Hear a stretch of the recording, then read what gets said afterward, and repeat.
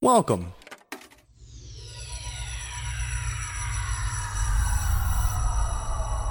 to Arcade Audio.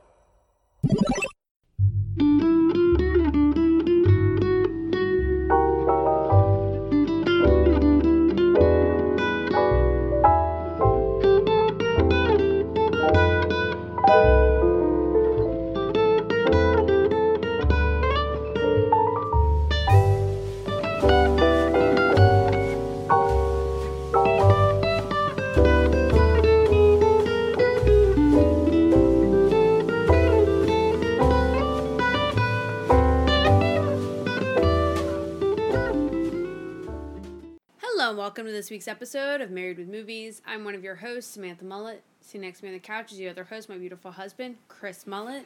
You know, I'd normally poo-poo the title of the movie we're discussing today, but I get it, man. Totally get it. Totally get it. Every week is the longest week now. Well, and it's also... it's hard to describe because every week is short and long all at the same time. Yeah, every day is the worst until the next day is more worst.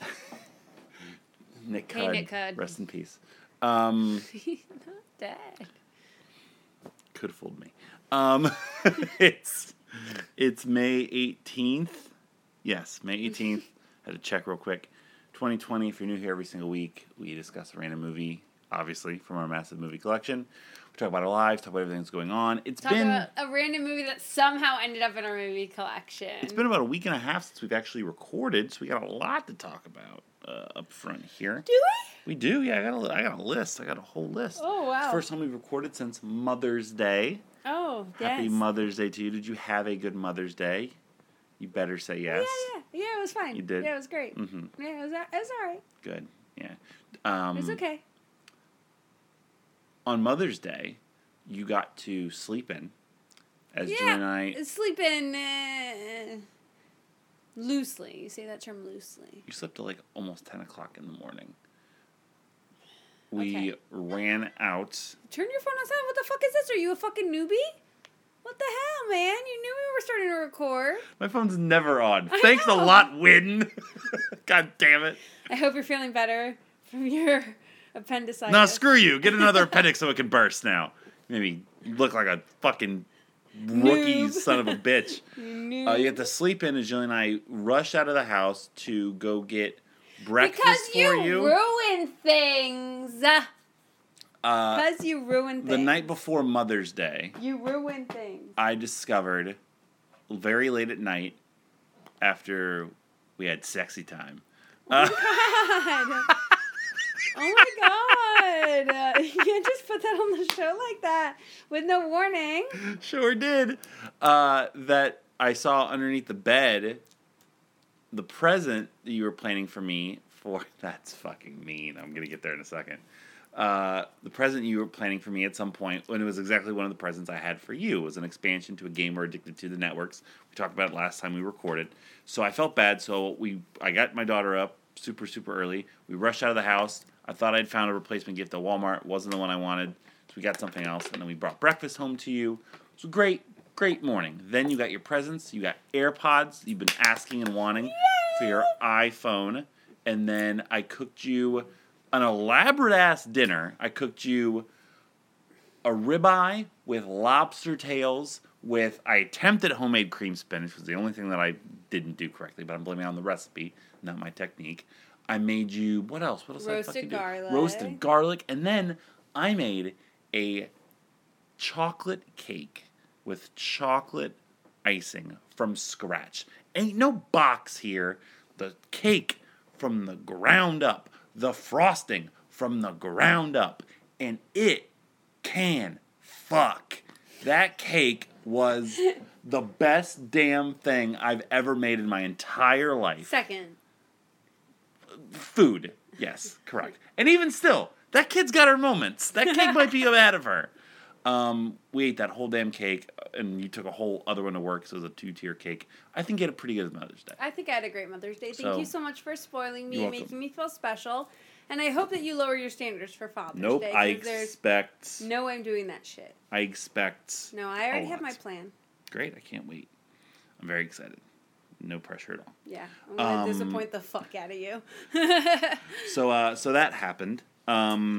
We watched some things. We did. We watched a movie Saturday night before Mother's Day. We were kind of ahead of schedule. So I asked what movie we want to watch. We went through our memes. Oh, yes. We watched, I'm so and you sorry. chose Zombieland Double Tap. Zombieland Double Tap. I forgot we haven't recorded since we watched that. Exactly. So we watched that. We did the first one on the podcast already, right? We have not. No. Oh. No. So we will. Oh, so we'll get there when we do our... We get there. It was fine. Comedy sequels. Our touch and go. I think on the scope of comedy sequels, this one was probably better. It had a lot of moments Wasn't Hangover 2.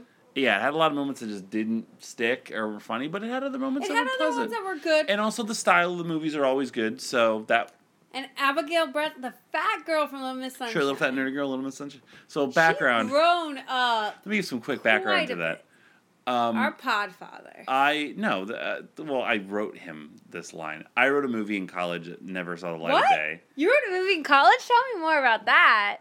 You wrote a movie in college? We don't have a lot of time. Oh, I think we can make some time for this. Wrote a movie. What was the name of the movie? It was called Smoke Signals. It was called Smoke Signals. Yes, and then later... What was it about? It was renamed Quitters. Quitters. What was it about? It was about two friends.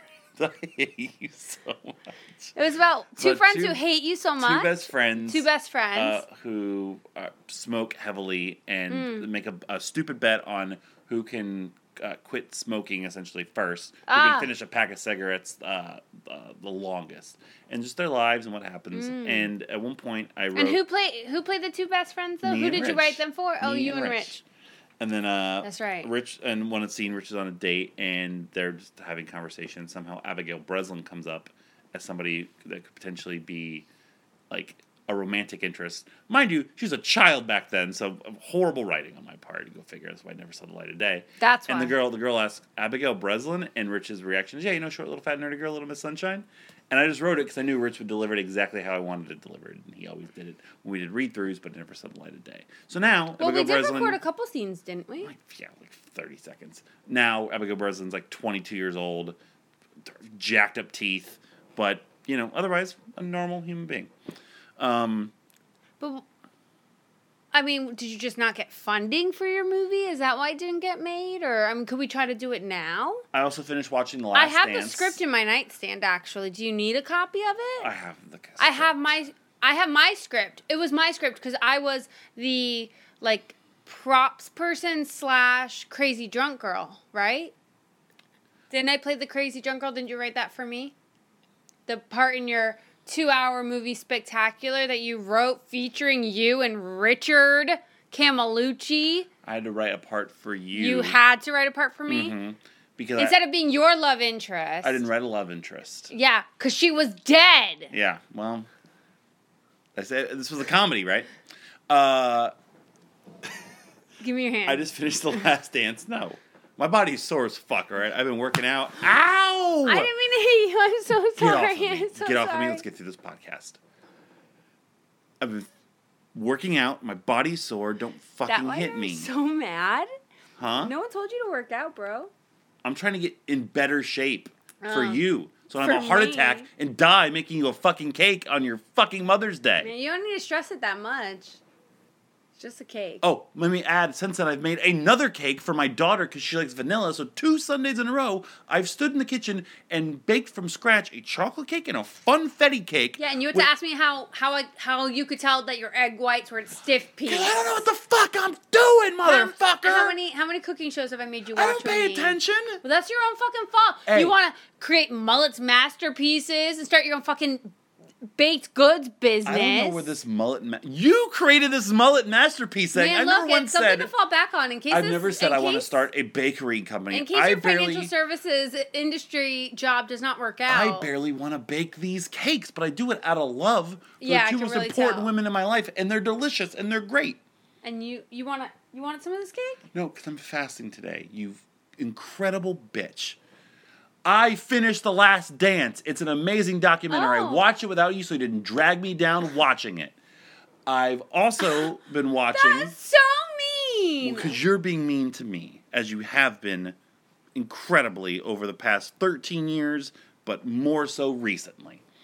I've also begun to watch, in the same vein of The Last Dance, The Last Ride is a documentary on the WWE Network, very much like The Undertaker, very much like Michael Jordan, about The Undertaker. 2 episodes in, very, very good.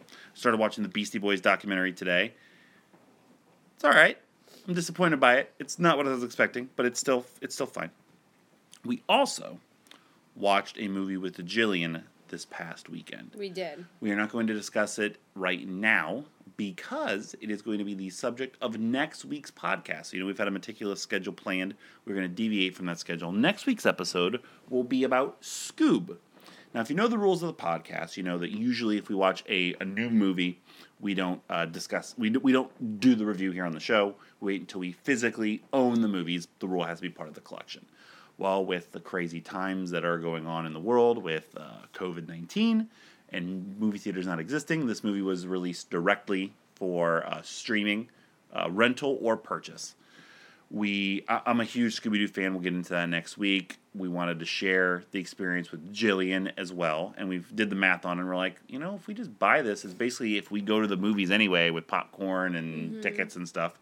So we plunked down the money to own it. So we own the movie, although we don't physically own a copy of it. Right.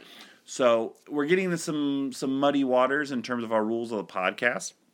If we were to stream a movie off of a streaming service, we would not consider that being a movie we would do for the podcast because that's just part of the rules. If we own the movie, though, we will do it. Now, if it's a first-run movie, we're not always going to do it for the podcast, but because it was a special occasion and because I have plenty of notes and thoughts about it, this one time we're going to do this first-run movie that we own on the podcast. Normally, in the example you used, we talked about this off air, let's say we now buy Trolls World Tour, which we will not be doing, we would own it. Why not? We would watch it as if it was we went to the movie theater to do it. Then it would go into the box for us to do because we still technically own it. But next week, Scoob, special occasion.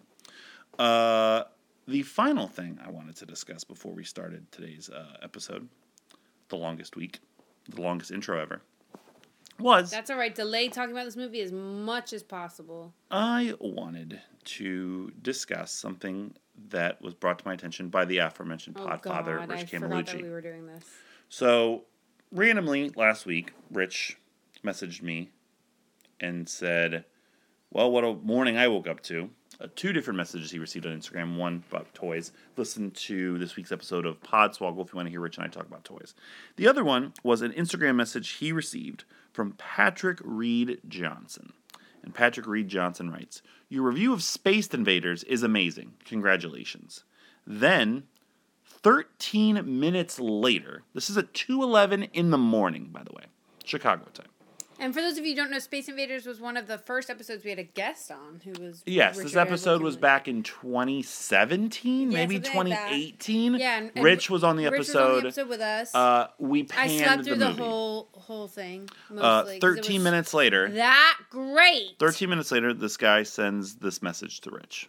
Rich, mind you, not to either one of us, not to either one of us individually on Instagram, which we No. have. We don't have an Instagram page for Married with Movies, not to Arcade Audio, to Rich. You want to talk to me? At Jam with your Sam. Hit up my DMs. At your host mullet. Please make Please. sure to use this message to advance your career, which seems to be based on aggressively attacking the work of people who were trying to do the best they could with the materials at hand, which resulted in a little indie film getting picked up by Disney at the behest of a guy who thought it was kind of fun, a guy named Steven Spielberg. Patrick Reed Johnson was the director of Space Invaders, and somehow, I think Tope pinpointed that it was the 30-year anniversary of this movie coming out. So he might have just been Googling, like, Space Invaders review, Space Invaders podcast, wanting to relive this experience in his life, found our episode, listened to the review, and pinpointed Rich out as being the person that he was going to chastise for the review they gave. Rich, I do believe, gave it the worst review of the 3 of us. He gave it a 1. If I looked at the card correctly. One of us gave it a 1.5, one of us gave it a 2. He gave it the worst review. So maybe that's why he pinpointed Rich out. I don't know. Yeah, but it's not like it was a fucking 10. You got something to say? Say it to my fucking face. Also, I think I talked about how I loved the movie as a kid, whatever. I don't know what. So what happened? somehow in the What past, happened in Akron, Ohio? 250 episodes, if you're still listening, it's Patrick Reed Johnson. Thank you for the feedback. We appreciate it. I look forward to buying some of your other films and watching them. Oh wait. Oh no, they exist. Oh, what are they? Angus, which was a teen comedy in the 90s that I actually saw in theaters with my parents. Well, Sat between them. of course. It's a really, really Man, bad It comedy. doesn't hold the same. It doesn't hold the I know. same. Also, he directed Baby's Day Out. Oh yeah, we got that one, don't we? We do not. Are we But back it is to one of the worst movies What? I've ever seen, even as a child. Apparently, it's huge in India, though. So that's this guy's life, is finding movie reviews of the bad movies he's made and done it. I wanted to be aggressive with it. Rich said, you don't know what's going on in this guy's life. Let's take the high road. We did it. I didn't originally, and then Rich told me to. And then I changed my mind out of respect for Rich. So yeah, that's been our past couple weeks. Is watching movies, celebrating Mother's Day, and getting directors of movies angry at us. I want to get some more directors angry at Oh man, he's at writing. us. He's writing the Dragonheart movies. Good for him. I don't know what the fuck that means, but go ahead. I don't know. Let's see if we can get another director mad at us with today's movie, The Longest Week. Samantha, it is your turn. If you'll please read the Man, package. you lucky. You lucky. You didn't message me, Patrick Reed Johnson. Attacking. What a thin-skinned bitch. Go ahead. Fuck you. All right. The Longest Week. She had him at, I'm your best friend's girlfriend. Which is in quotes, which I don't think she ever said in the movie. So They weren't even girlfriend. She wasn't even his girlfriend. So there you go. So that's great. Great start. Oh boy. In this sexy and smart romantic comedy, Jason Bateman, Olivia Wilde, and Billy Crudup find themselves entangled in an exhilarating love triangle. The longest week of Conrad Valmont's, Bateman's, aimless and affluent life starts when he's suddenly cut off from his allowance following his wealthy parents' messy divorce. Suddenly broke and evicted, Conrad is forced to move in with his friend Dylan Crudup. But innocent flirtation leads to fateful infatuation, and Conrad soon finds himself trying to seduce Dylan's gorgeous girlfriend Beatrice, Olivia Wilde. As the sparks fly, both men vie for Beatrice's affection, but which one will win her heart? It doesn't even make any fucking sense, because, like, that... There's one in there. No, there's not. It's Beatrice. You said Beatrice. Beatrice. I love how you don't hear yourself talk. Beatrice. You said Beatrice. That's how some people pronounce it. It's Beatrice. not. Yeah, Beatrice. I don't know any famous Beatrices. So you would say Right. Beatrice? Beatrices? Beatrice. Beatrice. Beatrice. Her name is Beatrice. Her name is That's one. Beatrice. That's No, one. it's not. Yes, it No, it's is. not. I know you don't want to get beat by like 10, but you're wrong. Beatrice. Not Beatrice, as you're saying it. You're saying like there's no A in there. What are you looking for? Or are you just ignoring me? I'm both. You also kind of messed up another one here. Innocent flirtation was a little... No, fateful infatuation is a little muddled. So No, I'm just going to wasn't. drop at the one. Besides, you're not going to catch up to me. Beatrice. Yeah. Beatrice. Look. Oh, look. Beatrice. Every way is my way. Beatrice. No. Beatrice. Beatrice. Man, fuck this.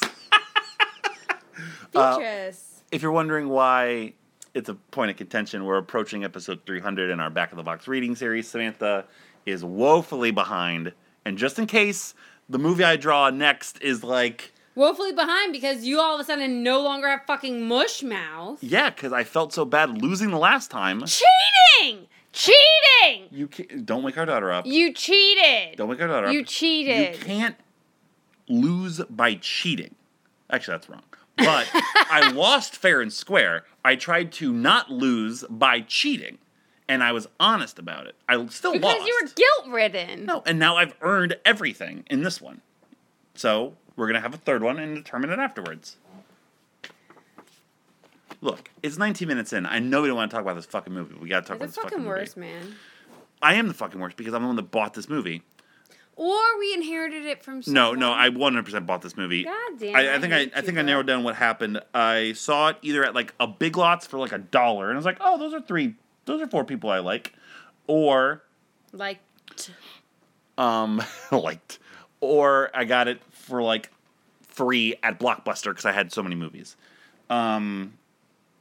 This is bad. what a pretentious fucking movie. This is the most pretentious. What an awful, pretentious movie that is so far up its own ass it doesn't know what it fucking wants to do. This movie is so far up its own ass that it comes out of its mouth. It is so pretentious and vapid and unrealistically verbose. And that's coming from me. It boggles my mind It's really... that 4 normally good actors like did this. So this guy, Peter Glanz, I thought that you were about to say that it was... wrote and directed it, and for all intents and purposes, it doesn't look like he's done anything else. It looks like he's just like maybe a TV director now. It's one of the worst scripts I've ever seen come to life on film in my entire life. It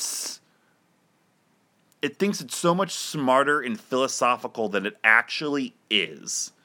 And it's badly trying to be a amalgamation of a Wes Anderson movie and a Woody Allen movie. I was like, what is this Quentin Tarantino mockumentary weird-ass movie? Because it breaks it up into, like, the chapters, like, prologue, Monday, Tuesday, Wednesday, Thursday, Friday. Epilogue, yeah. Epilogue, like... No, that's the only way. Like, and it's why do we own it? It's definitively trying to be Wes Anderson because it thinks that its art direction and set design and quirkiness is so clever and fun.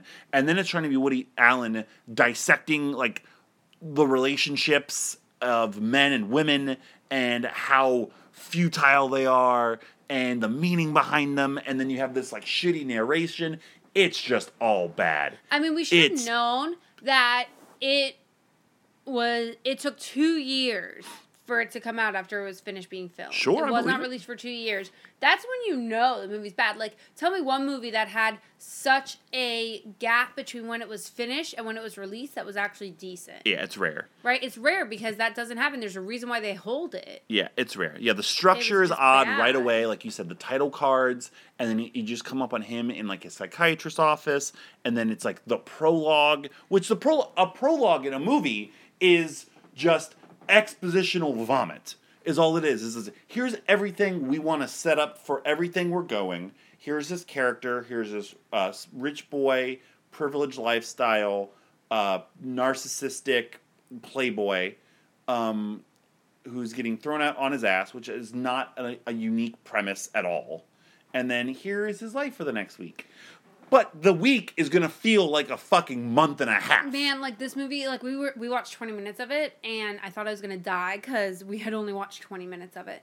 But we were on Wednesday, and then that Wednesday took an hour. I think they took like 8 baths together, and it's supposed to be over the course of 7 days. Yeah. Um, But so I don't know if people on the show know this about me, that I'm like super like feminist, like woman power. Like I'm also a big Swiftie, so like the man, like the song "The Man," Taylor Swift's Lover album, changed my life. are you allowed to say you're a feminist and then immediately ruin it by saying you're a Taylor Swift fan? Yeah, Taylor Swift is a feminist. She wrote "The Man." Haven't you ever heard it? It doesn't. Look, That doesn't immediately qualify somebody. Oh, Look, hi. but I'm not like a feminist. Like, oh, everything should be equal and fair. Excuse me, Grand Wizard of the Ku Klux Klan. Do you hate all black people? No, man. I wrote Friday. Like, that's not how that works. Okay. So I'm not like I believe in women empowerment and that there should be more equality than there is and all that. Right? I talk about it a lot. I do a lot with it in my real life. And so this movie like hit all of my triggers. Like it really grinded my gears. And I quote, this movie said, "Oh, she was 19 and could be molded into a woman of his liking." I'm like, why am I watching a movie about a couple of pervs who sit at a park watching teenage 16-year-olds girls play soccer? That scene is ick. It was so ick, especially now. And this movie didn't come out like in the 90s. This movie came out 6 years ago. Yeah, 2014. In 2014. Like, it does not age well. It didn't even make sense at the time that it came out because, I mean, it was just terrible. You're not a very active movie watcher. You pretty much just sit back and just watch. You don't make a lot of sounds. Like, I'm the one that's normally, like, doing stuff. And in that scene where he, the voiceover is like, he got her drunk, and what you just said, you were like, this movie goes against everything I stand for. And I was like, oh, Samantha's awake. Yeah. Because, well, yeah, I normally sit back and don't do anything because I'm sleeping. I don't want to give myself away. But, man, I thought I was watching an extended episode of Law & Order SVU, waiting for Olivia Benson to pop out, because I thought that Conrad these men Valmont, were gonna... you're under arrest for the... Like, they were going to fucking rape all of these girls. It was just... I got such rapey vibes from this movie. It was so boring and terrible. It's like... It's boring. The premise of it could have been, like, the older episodes of Law & Order SVU, but, like, with the plot lines that they have now that are boring as fuck. If you're a romantic comedy, and the only thing we keep referencing in what your vibe of your movie is Law & Order Special Victims Unit, you're not doing a good job. Right. It was just like... You're not doing good at the movie you're trying to make. We were on Thursday of the longest week, quote unquote, and it was less than 45 minutes into the movie, and I was like, this feels like a fucking eternity. It was awful. And the title is way too apropos. And I think that it got to the core of what this movie wanted to be about when she's like, oh, I'm in love with you.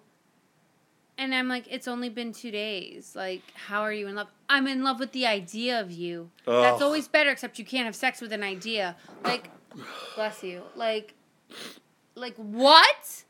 Like, I understand. Look, trust me. You and I got together. We fell in love pretty quickly, right? Sure. And so I It get happens. it. It happens. Get it. Yeah. It happens. I mean, I'm great, too, so... I'm sorry. That was all you were going to say about yourself? Yeah. I'm so sorry. Yeah. I was already anticipating you just keep going on, ignoring me, so...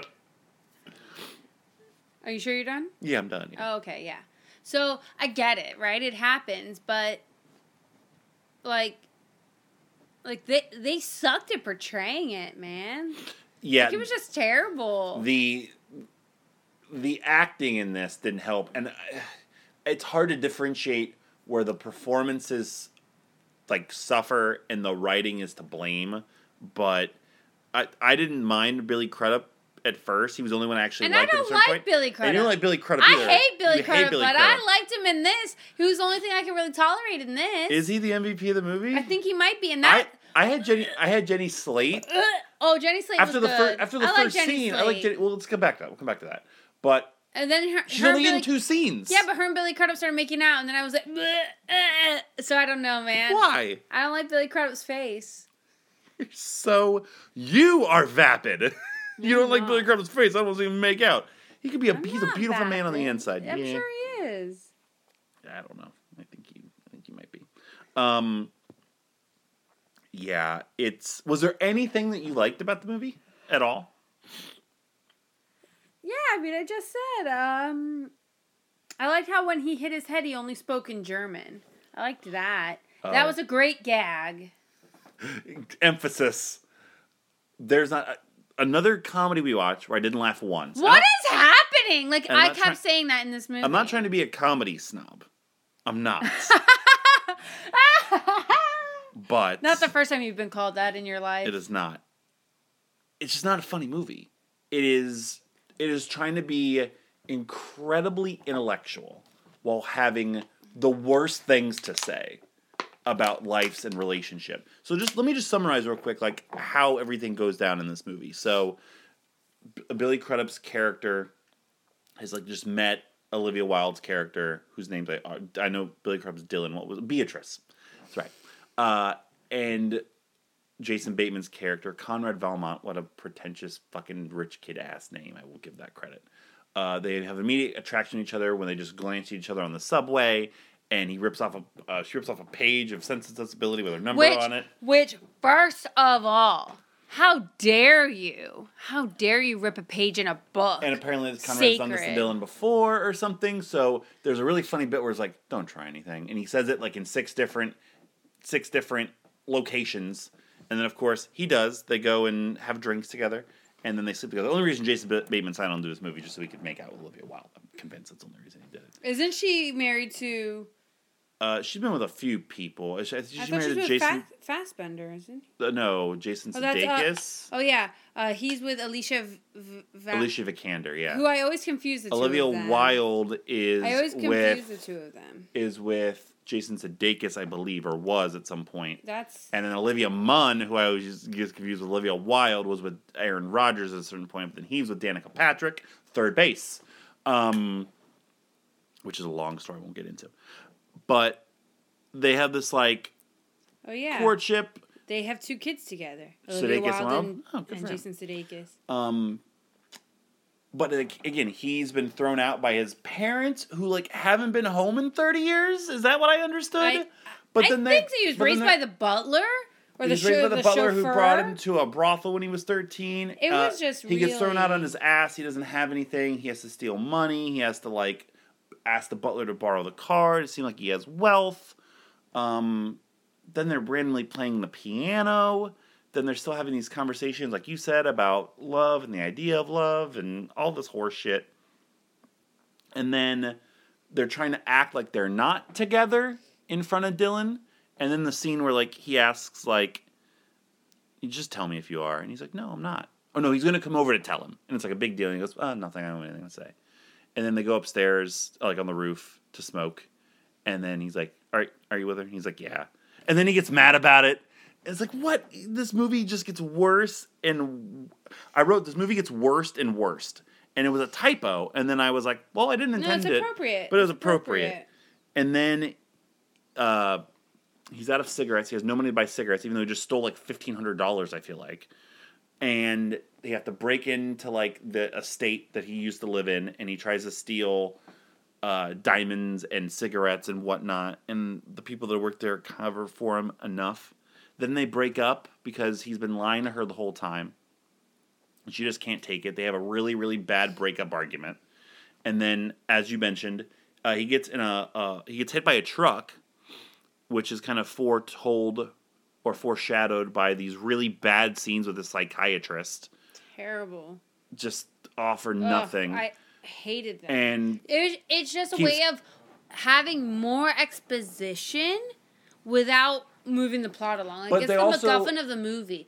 And I compare it to when we watched The Whackness, right? So The Whackness had similar, right? It had just the talking heads of him sitting in the room with the psychiatrist, right? Them talking about stuff, moving the plot along, but stuff happened between them that made it an interesting dynamic, right? Yeah. This was complete opposite. No. Just bullshit. The psychiatrist is starts to not convince him on purpose, but talks about brain tumors and being unhealthy and not having the idea of love being physical, but not having the idea of sex being emotional. Whatever fucking. Oh yeah, no, he said, oh my god, I didn't even write it down, but it's I find that all of the women that I'm sexually attracted to are not nice people, and all the ones who are nice people I'm not attracted to, or something like that. Cool, bro. So let me ask you, what do you think I am? You think I'm a nice person? You're very nice. I'm a bitch. I don't know what you're trying to say. No, I already said earlier you're being very married to me, so I was just lying to you. No, but I mean in general, I don't think I don't have a very good disposition usually. Well, that's your choice. Well, no, I mean it's inherent sometimes. I don't either. Well, no, you're grumpy. I actually am very sunny. I like to be positive. You're too sunny sometimes. I like to be positive. You're sunny sometimes to the point where if you didn't know you could construe it as being fake. Disingenuous. Yeah. Right. But I'm not. I actually genuinely am super nice. If I am being grump and a bitch and stuff, that's probably you. So if I ever am like that, consider that if you ever meet me in person. Anyway, Jason Bateman gets struck by a truck. He starts speaking in German tongues, which is something the psychiatrist mentioned in some study he saw earlier. He checks out of the hospital. And then he has this like epiphany, I guess, and rents an apartment after selling his car for him and Beatrice to live in. She seems like taken by it. They ride on the subway. Then, my least favorite part of the movie. This movie has the fucking nerve for these two characters to sit and watch a couple on the subway talk and have a discussion about how pretentious those people are and what pretentious people are like. And I'm like, are you trying to be fucking meta right now? Like, you're this deep into your script in your movie? Yeah. That you think, like, you recognize it, so if you talk about it, you're not? No, that makes you more fucking pretentious. And then they get off, like, they're talking, and it's like, oh, they're gonna get together. And the voiceover, the narration's like, and it's at that moment they knew that they couldn't be together. And it's like, what? And they get off the subway, they hug, they go their separate ways, and then we have to suffer through an epilogue, which might have been the longest chapter in the whole goddamn movie, where, they loved each other, but it's over. Why?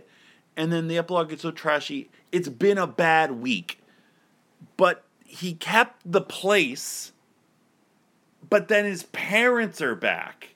But he was broke, so how did he buy that? Well, no, he place? sold the car. He sold the car. Oh, right. Yeah, but he says, "Oh, it's been a bad week," but it shows like this passage of time of him living in this apartment that he rented. Like there's the actual minutia of a day or a week or a month or whatever going by makes no sense because then he's reading this book because he's going to be the next great American novelist. No, he wrote the book. He wrote the book. Right, and then he was saying at the end, he read the end passage and like that. Right. Well, I was saying throughout the movie, he's been like trying to record his thoughts, because that's a great trope in the mid-aughts to do and have, is record yourself on a cassette player. No, it's a dictaphone. A dictaphone, whatever. Yeah, I'll put my Didn't you watch Mad Men? This, what would be better is if I slapped my dick on a phone and I wrote a book based off of that. Wait, but didn't you write a screenplay though? Then the reviewers that are trying to ask him questions, that's also kind of meta because it seems like they're asking questions that are related to like the movie and the writer and the director itself. The feedback is a bad veiled allegory for the whole fucking movie. And then Beatrice and Dylan, Billy Crudup's character, they end up getting together at the end because they did have an attraction, even though the movie makes it very clear earlier on in the movie that there was nothing and they have no chemistry and whatnot. You know what? I get it now. Bad. It's I get it now. bad. I get it now. It's bad. I get it now. Time is relative. This isn't True Detective. An attraction, I don't get the reference. An attraction can change based on what you need in your life at that time. This is actually a conversation that I had with people at work. Because we talk about this, what's more important, like attraction or like personality and all that kind of stuff. And well, they just haven't been lucky enough to find the perfect combination right here. Yeah, remember we met when we were 20. Mm-hmm. We all make bad decisions. And where's that quote? Was there anything you particularly liked the least, or anything you particularly did like, besides whatever bullshit you just said a minute ago? About the German thing? Because I don't have anything that I liked. No, I don't. Like, it just... Even the play within the movie they go to see was bad. Oh, yeah. It was in another language. Well, that part didn't matter because, because then it wasn't. Like, there were subtitles, and then they started performing it in English. Like, it was so weird. It's a misguided, miscasted, poorly written, up its own ass movie that... What's most important to you? That you're attracted to someone, or that you like them as a human being? Like them as a human being? Mm-hmm. I wouldn't say like them as a human being. Yeah, no, that's what the quote was. I find that most women I like as human honestly asking beings... me this question. No, I find that most women I like as human beings I'm not attracted to, and the women I am attracted to I don't particularly like as human beings. So, I've definitely felt that one. The second one. There's definitely been people in my life that I've been attracted to, or even been with that I didn't like as people, or found that I had no really? chemistry with whatsoever. Like who? Not gonna get into it. Why not? Because you're just. Why are you gonna insist on doing this? Why are you going to even attempt to answer my question when you know what it's gonna do? Well, because it's ultimately, I understand what that quote is trying to say. What is it 'Cause trying I've to had say? it before. Oh, have you? But what I'm saying is that is not what we have, in that I am. I didn't ask you what the attracted to- fuck we have. Well, then stop trying to fucking trap me. Can't trap you if you got nothing to be trapped on. No, you're just trying to make me fucking talk and get lumped into some bullshit trap. You can be like, oh, so what about this, huh? I don't know why I made you sound like some old gremlin. But that's what you are. Where... You're... But my preference would always be the emotional connection, not the That's not what physical attraction or the appearance of somebody. But I was so they have lucky to enough. be a good human being? Again, not a good human being. Somebody who I could see myself. You like them as a human being? Uh-huh. I could see myself being happy if the personalities match. You could be a bad human being and our personalities get along. I know a few people, not like emotionally or not like romantically, but I have a few friends who are not good people. No, I'm aware. I know. Like, you know what I mean? But like my personality and that personality, like it's not at a level where, but even they're that, reading Mein Kampf, but like even that's like kind of like a double standard, right? Because like ask me that same question, right? Ask me that same question, and my answer's gonna be something that like a lot of, I guess, women fall into, like, no, yeah, like all the guys that I'm attracted to are assholes. Like that's like a common thing, right? That's the also a bad trope, boy, though. That's a trope, asshole though. thing. Yeah, but it's true. I mean, but it's true. A lot of women. I don't know well, why it's you okay. women have. I don't know why you women. But it's like okay, right? I don't know why you women can do that. It's your dumbass faults. If you had, Case in point. If you had bigger brains, then you know. Case in point. Thank you so much. But my point of that was that it's like okay for like women to like the people who aren't necessarily good human beings, right? But are attractive, but it's not okay for men to like the same thing, right? So it's kind of like a double standard. I was trying to turn it around, but then you had to make it weird and be rude about it. That's what I do. So now you have to tell me who exactly you were talking about when you said that you were really attracted to some people who were not good people. MVP and LVP. No. You're not getting out of this. I'm getting out of this. We're moving on. You know who. What? Don't give me the eyebrow. You're not the fucking Rock. Don't give me both eyebrows. You're not Zooey Deschanel. She's not Axel Jim Duggan with both eyes. What are you doing? So we already kind of just started discussing MVP. I had Jenny Slate written down because her first scene in the movie, I was like, okay, Jenny Slate's here. Mind you, she's top billed for some reason. She's in 2 scenes in the movie. She's not even on the cover. No, that's 2 pictures of Olivia Wilde. So she's in the first. She's Beatrice's roommate or just friend. Friend. Beatrice doesn't have a roommate. Right, because Beatrice is a model, free spirit. Until what's his name moves in with her. Whatever, because he has to. And then like she's doing her thing. I'm like, okay.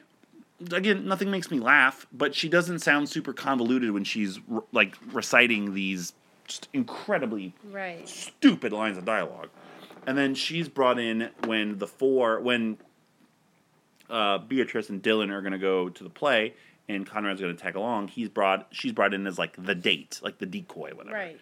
And then she ends up hitting it off with Dylan when Beatrice and Conrad leave, and that's it. Like that's the only scenes that she's in. Like she doesn't come back at the end. Like there's no explanation of anything. Also, here's another thing. So, Jenny Slate's character, whose name I'm not remembering right now. Oh, no, I do. I should remember this because the ha-ha funny joke was she had the same name, Jocelyn. She had the same name as Dylan's previous girlfriend, who he then ends up going back and having a date on in the same week, mind you. Same week. After Conrad and Beatrice have, like, basically said that they're dating, whatnot. On like Friday, whatever horseshit it is, there's a Volvo out in the front of but I the think- apartment as like a message to him. But like they seem to have a chemistry. Like they dance, they make out, and she even makes a point when she calls Beatrice about what happened. Like they don't sleep together, they just talk and they have fun, and then nothing happens with it. So something that seems genuine and seems nice just gets dropped and is not actually real in the end. But that's like it tells you about metaphor for like relationships. Like you might think it's real, but it's not. Cool. So she'd be one, and then I didn't mind Billy Crudup as the movie. Like his first couple scenes, I was like, okay, he's Billy Crudup, good. he's Yeah, fine. he can play a perv just fine. And then he wasn't a perv. Yeah, they were watching 16-year-olds play soccer. That was more so Conrad. Again, Dylan says like I'm not comfortable sitting here, and Conrad's the one that's like, oh well, Whatever. why not? And he wants to throw the ball back. Oh, can I go play? Like, But as the movie went on, I don't know if he just got slogged down with the shit again he had to say. I can't overstate. I haven't done this before. I'm going to go to IMDb, and I doubt there's going to be many, but I'm going to see if there are any quotes on IMDb from this movie. So I can just read them. a couple. I know, but I want to give more. But I mean, it's only an hour and 26-minute movie. It's insane. I got some quotes. There's not much trivia at all. No, there was 4 things of trivia, and one of them was that Jason Sudeikis and Olivia Wilde starting to change up together. Quotes. Okay, here we go. So that's great. That's a great fact about this movie. It wasn't until years later that Conrad would realize love was just like communism. It was a great idea, but never quite worked out. God. You can always tell what someone thinks of you by who they set you up with. Oh yeah, that was like a running gag. It's not as bad as other ones. Is it wrong to be aroused by a bunch of 17-year-old girls running around in knee-high socks and polyester shorts? Well, I guess that's a decision every man has to make for himself. But yes, obviously yes. I'm trying to find more of the verbose, stupid ones. Oh yeah, I think there's something wrong with me for some reason. Oh, that's the one I talked about before. Man, there's this big ass fucking narrator spiel just talking about. I'm just gonna read this whole thing. Conrad was the son of a Parisian entrepreneur and a Caledonian debutante. His father, Jean-Louis Valmont, owned the Valmont Hotel, as had his father and his father before him. Their country home in Great Neck was the pantheon of summer gatherings. On the eve of his 51st year, Jean-Louis took Conrad's mother to the south of France on what was to be a weekend excursion. It had since turned into a lavish escapade around the world lasting nearly 3 decades. Over the subsequent years, Conrad was raised by the Valmont staff. His chauffeur, Bernard, had taken Conrad to a Parisian brothel for his 13th birthday as a sort of rite of passage into polite society. It was a family tradition. At present, he was working on his magnum opus, a great New York novel in the tradition of Fitzgerald and Edith Wharton. It was widely speculated as to where he was in the process of writing it. When asked, he would simply reply, "I'm in the gathering stages." Oh God, and there's so much more! Conrad had been in the gathering stages for several years now. Last week, Thursday, Conrad's parents had capsized and had become stranded on a small island in the Mediterranean. Having to spend numerous days together without the distractions of wealth and a transient lifestyle, they had come to a simple realization that they didn't particularly like one another. Conrad's parents were to divorce by the week's end, and neither wanted to continue paying for Conrad's extravagant lifestyle. Hence, the Valmont Board of Trustees had requested hotel security to escort Conrad from the premises by 2 p.m. So there's everything you need to know about the movie, except the parents actually don't end up divorcing later on. I have to read the Dylan one as well. Dylan was an antisocial socialist, a closet conversationalist, a clinical neurotic. All that can eat my asshole right there. Mm-hmm. Possessing an I'm glad you're not getting judged on reading. Inimitable. That's all, folks. Possessing an inimitable talent for the arts, Dylan had been afforded the opportunity to travel the world and live a comfortable lifestyle at his own expense, something Conrad knew nothing about. Dylan Tate was the only personage of all Conrad's acquaintances whom he admired, and to a bigger extent that he liked to admit to himself, envied. God. Like, do people get it now? Do you hear what we had to deal through? It is ridiculous. This fucking movie. And it has the wrong quotes on here, too, on this IMDb page. Because it says that this conversation was between Conrad and his therapist, but it wasn't. It was between Conrad and Beatrice. I never understood why someone would want to be a vegetarian. I mean, do you really love animals that much? No, I just hate plants. You eat fish, though, right? Why? All the vegetarians eat fish. Well, I'm a Pisces. What's that got to do with it? I don't eat my own kind. Crudup or Slate? What are we doing? You call it. I mean, I don't like Billy Crudup, so we could give it to Jenny Fine, give it Slate. to- That's fine. Let's give it to Jenny Slate just because she keeps her nose out of it for the most part, huh? LVP. I have mine. Who's yours? I just thought Olivia Wilde was boring and she was not charismatic. I didn't buy into her. And she was also supposed to be this, like, sad model. I just thought she looked sad the whole time. But then I normally enjoyed Jason Bateman, and I did not enjoy Jason Bateman in this. Mine is Jason Bateman. But I don't know if that's the writing or what. So I think He he's was so I think he's creep. woefully miscast. Like Woeful. that's not a Jason Bateman character. I Not knew at that all. 5 minutes Not in. at all. My second note was I'm already not sure Bateman is the right person for this character. But then it just keeps going and like so as I'm watching it, the most recent Jason Bateman thing I've been watching is Ozark, and he does an amazing job as Marty Byrde, kind of being this person that can talk his way into and out of anything. So, like, it's something that he should be able to bring to the table here, but he just doesn't. Him being this, like, privileged, sniveling child is just not in his wheelhouse. So that was mine. Olivia Wilde was just white paint drying on a wall the whole time. You know what I mean? Again, at what point is it the actor and what point is it the script? I don't know. So I'm fine going either way. I wrote down Bateman, so it's up to you. That's fine. If I'm not mistaken, I think that's Jason Bateman's second LVP. What? Yes. Allow me to consult my book here. While you do that, I'm gonna read another quote from the movie here. Conrad had often professed that he had led a, quote, life of the mind, end quote. Oh my God! Unfortunately for him, his mind had been damaged by years of abandonment, philandering, Tom Collins, and a 2-pack per day nicotine habit, not to mention an unhealthy Oedipal complex. Because they just had to throw in there that he was also, like, obsessed with his mother. And when she comes back, she, like, snuggles him into his breast, and he's a 42-year-old man. I'm so sorry, but if you ever snuggle into your mom's breast in the next 10 years, that's weird. We're good. Yeah, Jason Bateman was an LVP. I believe was for Up in the Air, if I'm not mistaken. So again, another kind of That makes sense because that miscasted. doesn't sound like it's something. Jason Bateman will get his due in things that he is good in, but for right now, we own a lot of. for right them now, that, he is that on the. I've enjoyed him in. He's on the rare 2-time LVP list, which is here. I just redid this book, so I gotta find where my 2-time list is. Where is my list? There we go. 2, 4, 6, 8, 10, 12. He's the 14th multi-time LVP is Jason Bateman. Not an MVP yet, so we'll get there someday. What else on the longest week? Man, this is the longest podcast. Well, 20 minutes of it we're talking about everything else that was in this movie. Man, We got through a lot. Again, the movie is an hour and 26 minutes, and it felt every second of it. Mm-hmm.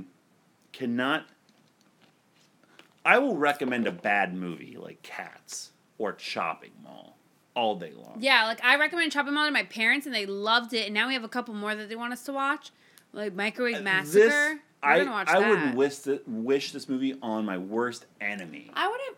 Yeah.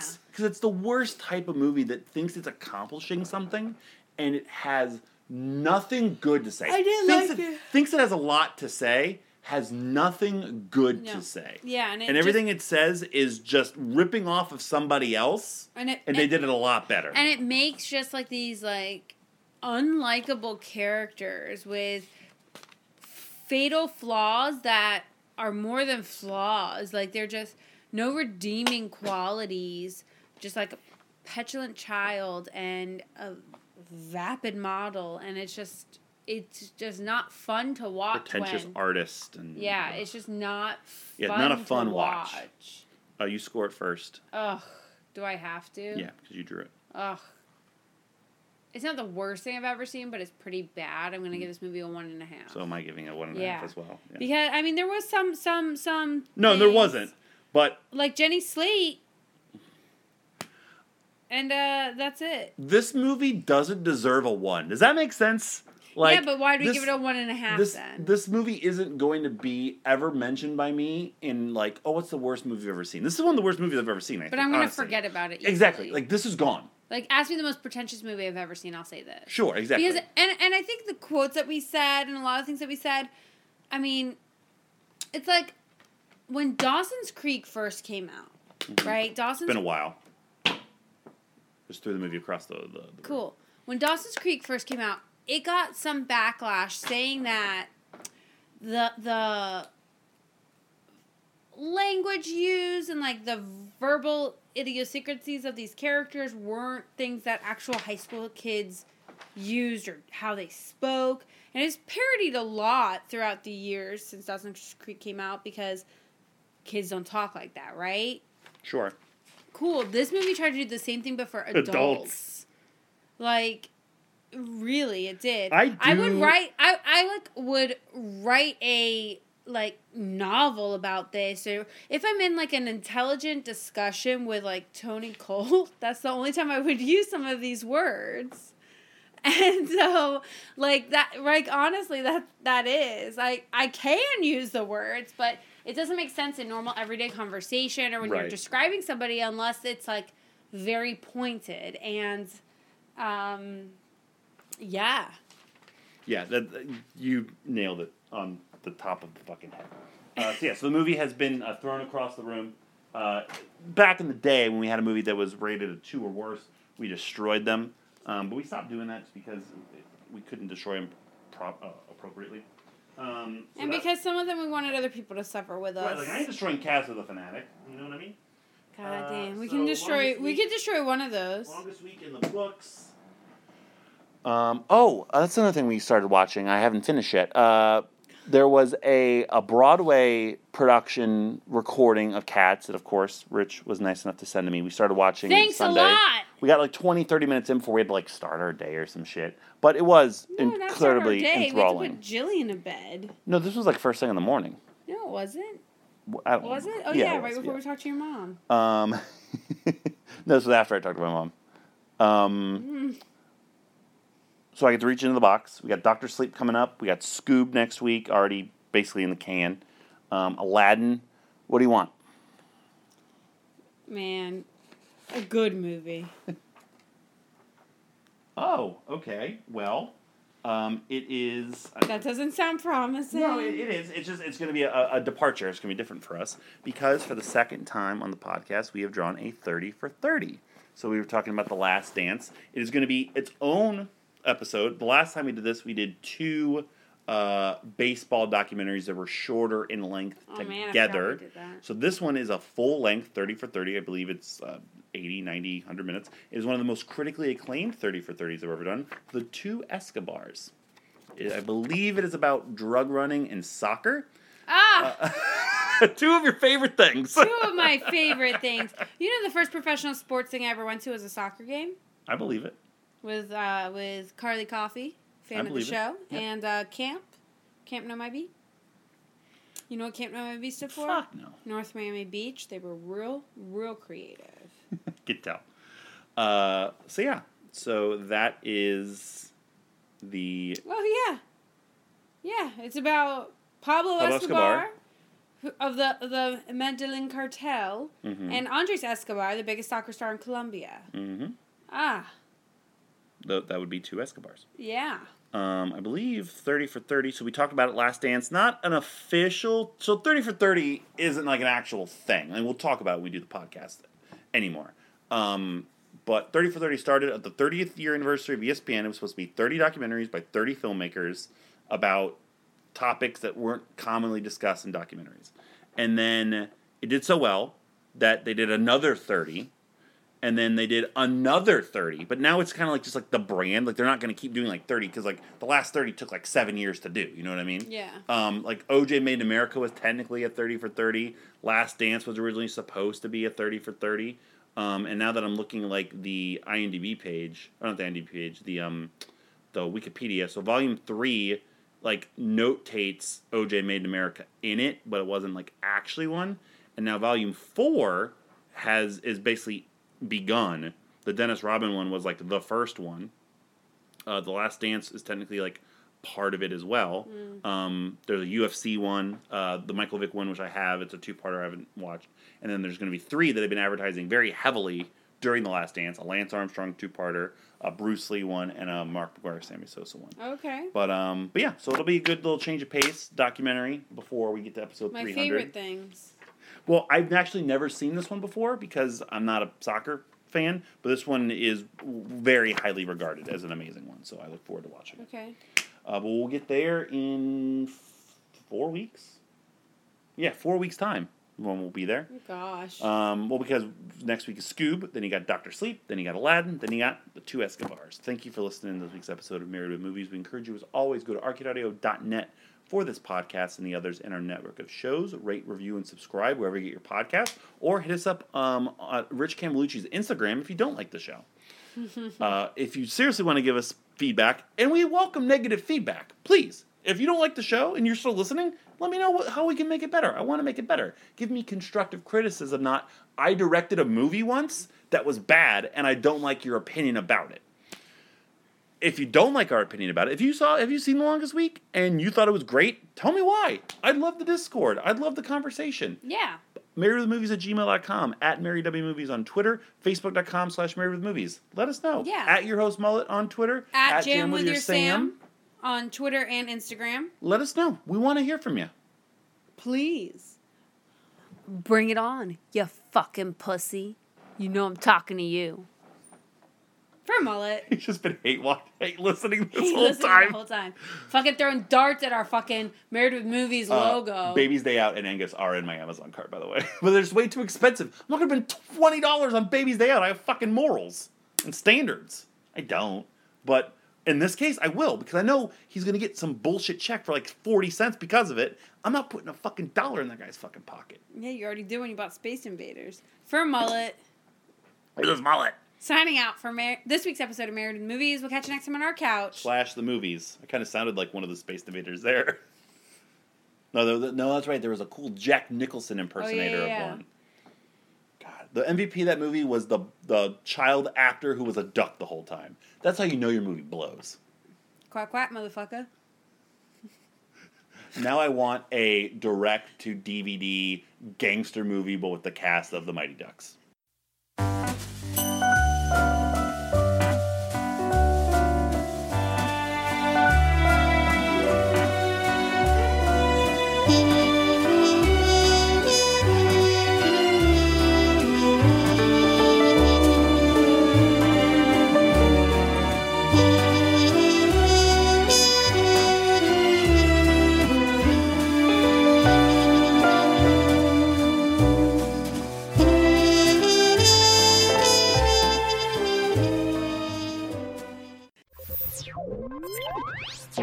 Thank you for playing Arcade Audio. Play more at arcadeaudio.net.